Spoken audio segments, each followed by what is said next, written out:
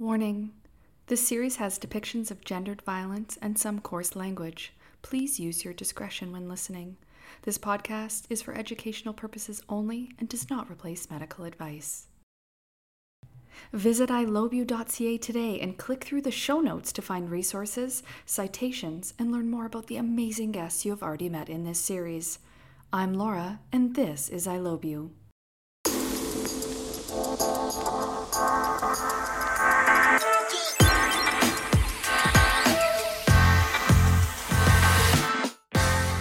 Why aren't we doing this? Why is it I can't help you because you're not in my catchment area, or I can't service you because you don't have the exact diagnosis that, our agency takes? And I just kind of got lucky because I ended up working for some brain injury associations and in brain injury where we just didn't believe in barriers. And it was like, if somebody asks you for help, you figure out how to help them.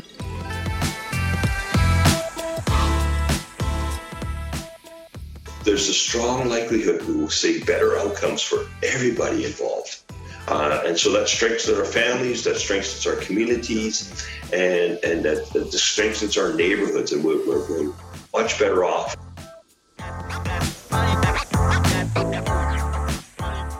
These things that all of a sudden women that we didn't even have on our radar as having had a brain injury were coming forward and saying yes, yes.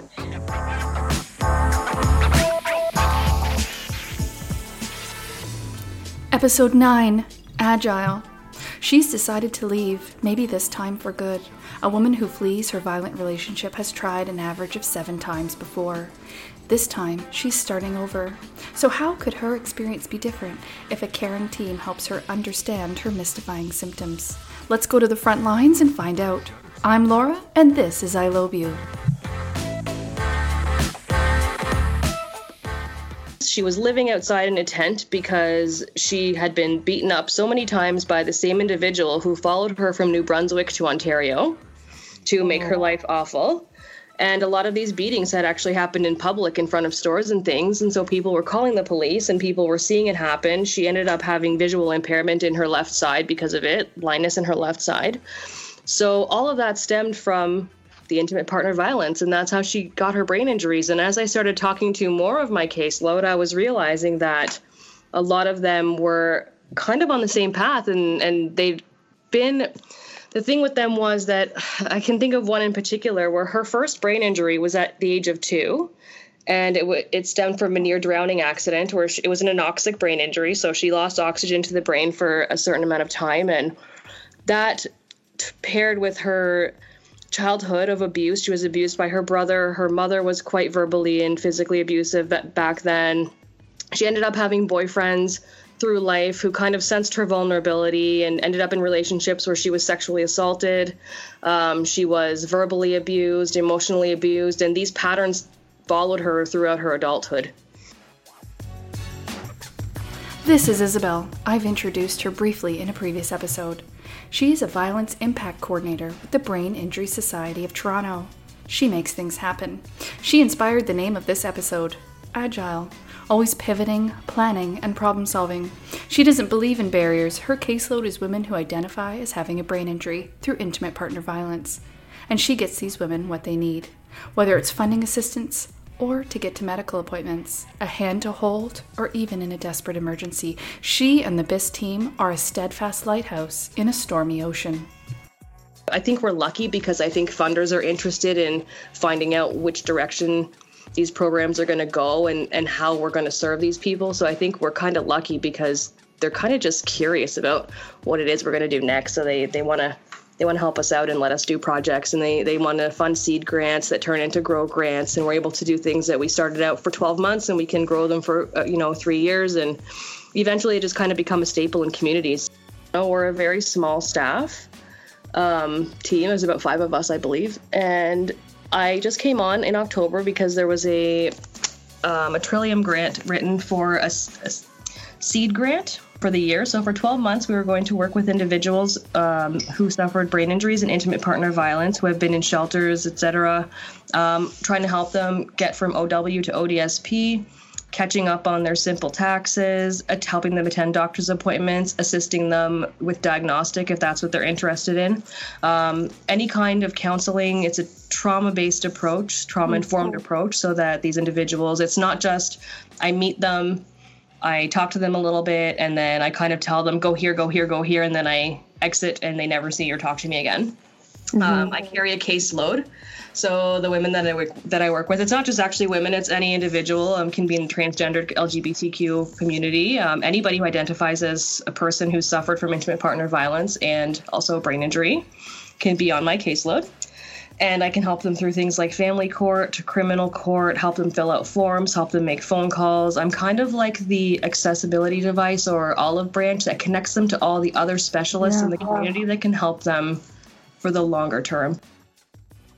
People in Isabel's role don't exist everywhere. She is specialized and understands the backdrop of these women's lives. She understands the nuances of both brain injury and intimate partner violence. Because 90% of women who access the shelter system have a brain injury. So that's a pretty high percent of women who are in shelters and also suffering from brain injuries. We kind of like help them look for those signs and symptoms. And a lot of the women, they don't think of a concussion as a brain injury, because I think they hear about it so much on the news with, hockey players got a concussion and this sporting person got a concussion, and they just don't think of it as something that can affect their whole lives.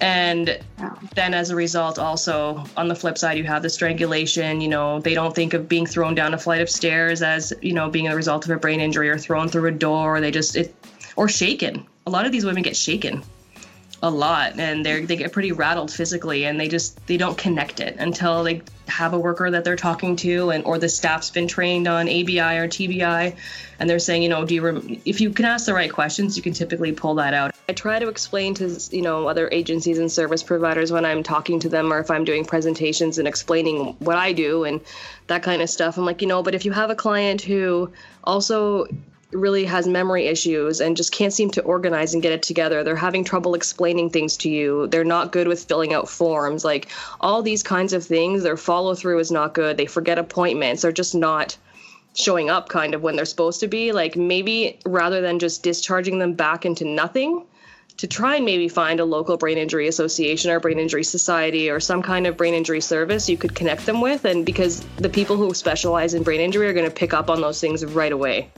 This is where information sharing is key. Workers and professionals with brain injury knowledge can educate and ensure that these women are being detected and resourced properly. And vice versa, those with intimate partner expertise can share and enrich the knowledge base for brain injury workers. Agencies use the word behavior to not service people.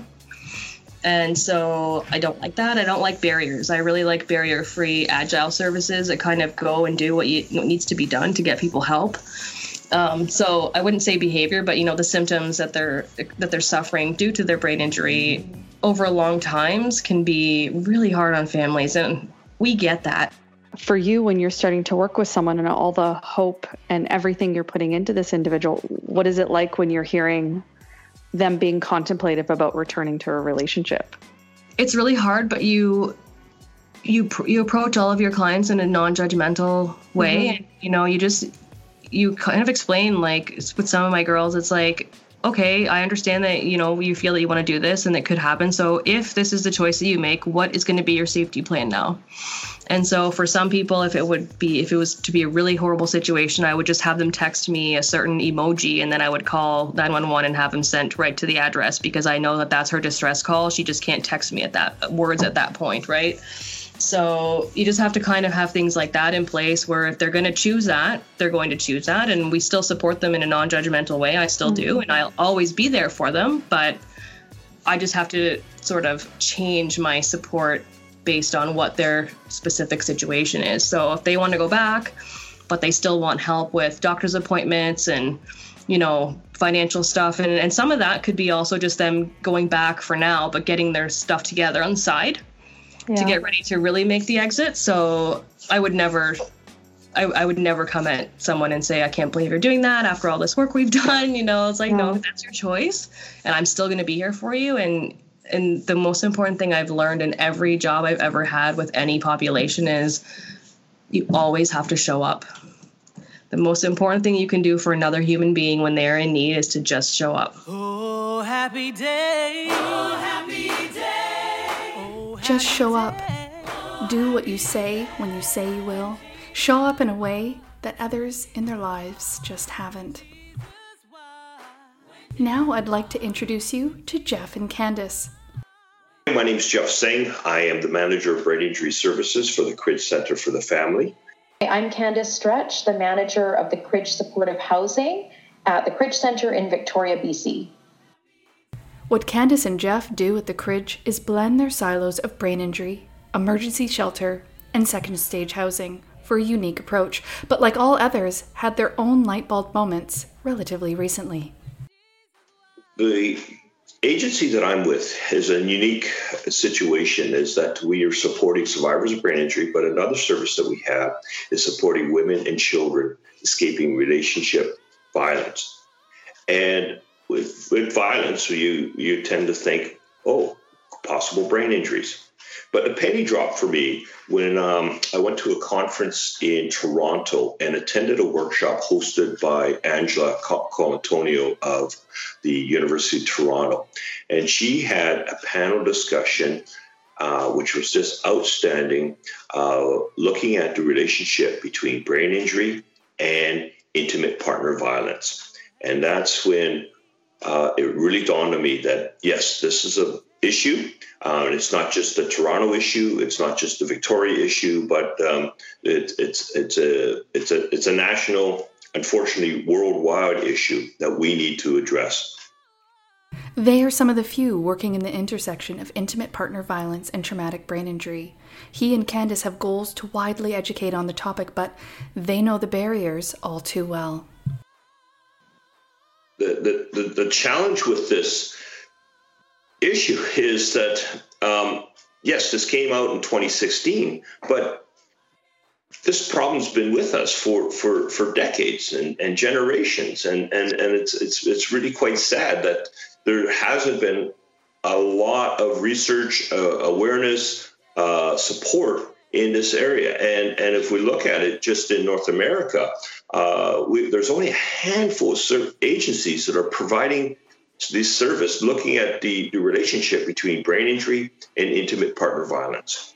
The immediate need is housing and just survival, and the physical medical issues really aren't addressed or identified. It's, oh, I left, I have to leave, and now we have to start a plan of rebuilding your life after leaving your home and trying to stay away from a violent offender.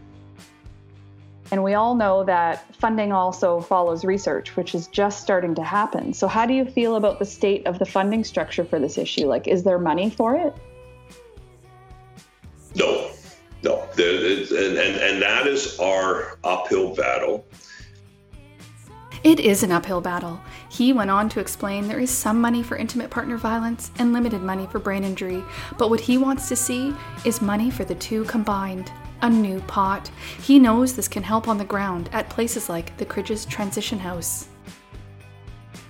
In the Transition House, we hear stories that, oh, the women, they're being lazy. They're not following through with making their appointments. They're not following through with filling out these forms. They're not following through with keeping these commitments. They're being lazy. They're just taking advantage of the system.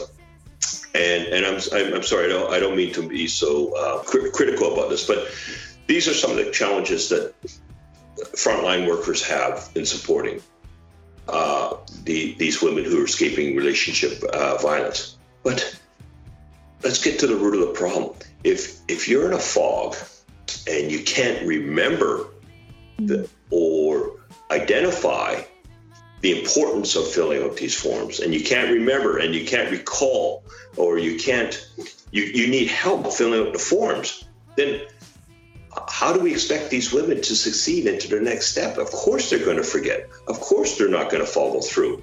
But let's address the brain injury and say, oh, you need some time. You need some support.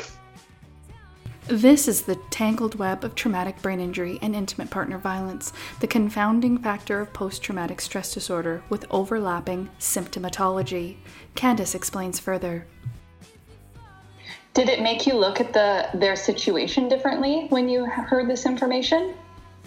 It really did, because we had been looking at everything through a trauma lens, and we do know that trauma, like emotional and psychological trauma, has an impact on the way that the brain functions.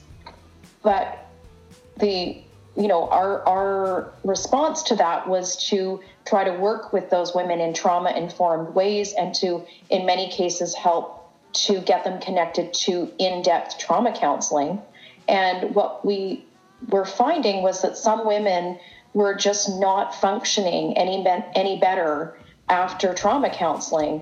And sometimes, honestly, we would wonder what was really going on. Were they maybe still struggling with an addiction issue, or were there other things going on? But it's crazy to think of it now, but we never really thought, oh, maybe the trauma is actually a physical trauma to their brain that can't really be fixed by counseling, but needs to be fixed through actual medical interventions and compensatory strategies to help them with the actual brain injury.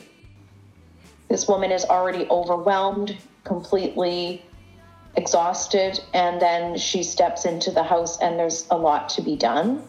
And so we really have to balance that and try to work at a pace that makes sense, but also recognizing that people can't stay as long as sometimes they'd like to, because we have wait lists and more women that need to come in. And that's where one of the things we've heard from our colleagues in the CRIDGE brain injury program, is that they can't fathom how we could have a woman with a brain injury in the transition house for only 30 days, because the amount of time that it would take just even to do any task would be exponentially longer than any other client.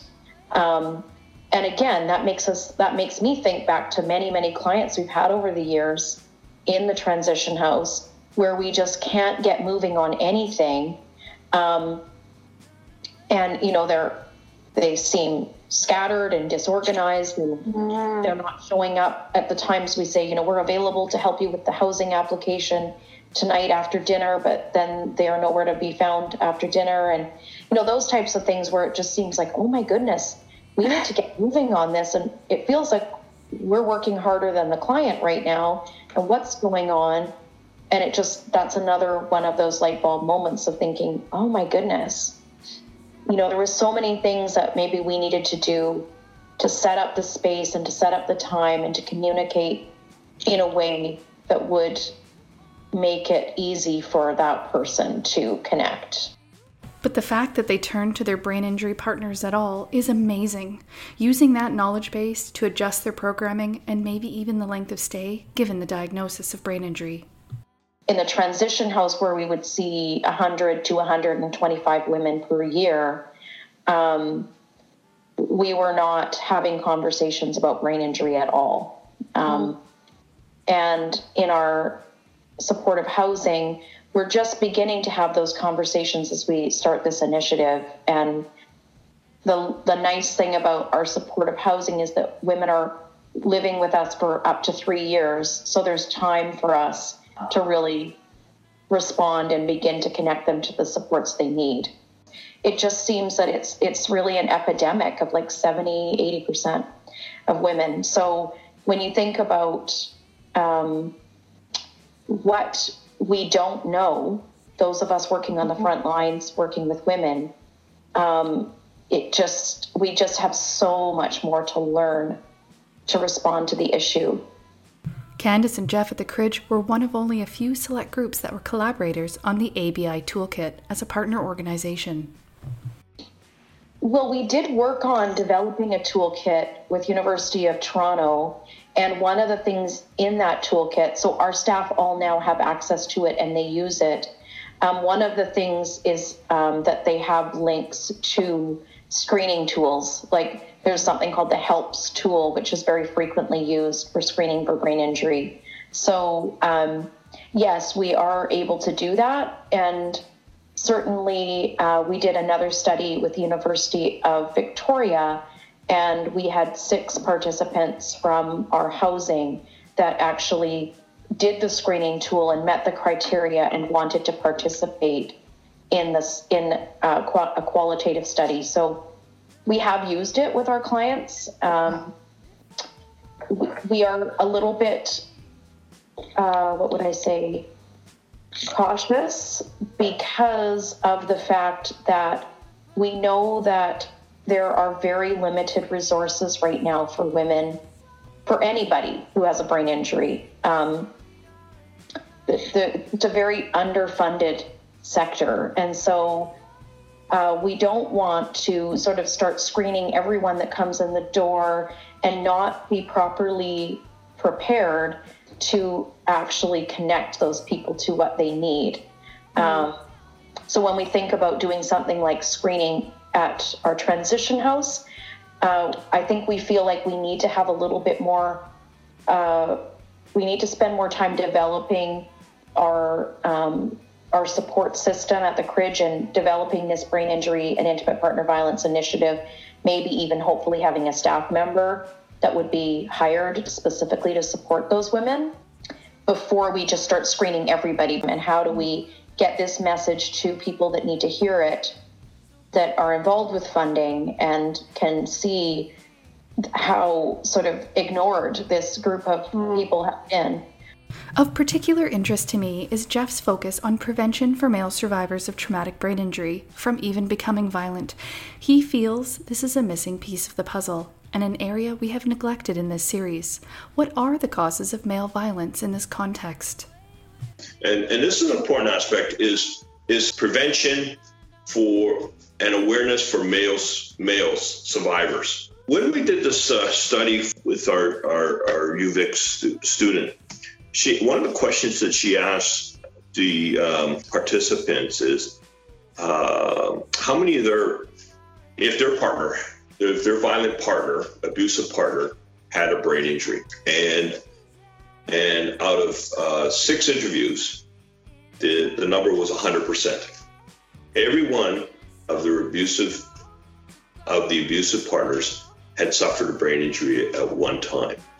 And please don't get me wrong, I'm not justifying behavior of these males of being violent and aggressive, but it's an understanding that we need to provide support for an education and understanding for these survivors so they don't become abusive and aggressive, and they find strategies to help them overcome the difficulties that they're encountering. And instead of perpetual cycle going down, what we're looking at is supports and understanding so the survivor succeeds, so their family succeeds, and in a sense, a cycle going up, forward, positive, as opposed to down, negative, and some of the tragic outcomes that we see as a result of intimate partner violence and brain injury.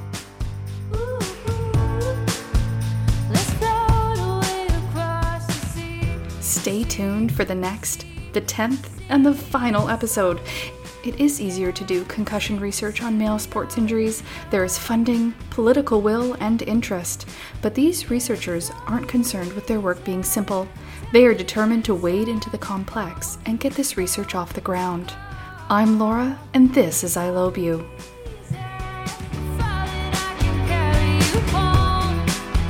So yeah, it's not a one-time occurrence. We had, for those statistics, there was 87% of women who said that they were strangled on more than one occasion. This season has sparked a big idea. Go to ilobeyou.ca and sign up to find out more very soon. I'm Laura, and this is I Love You.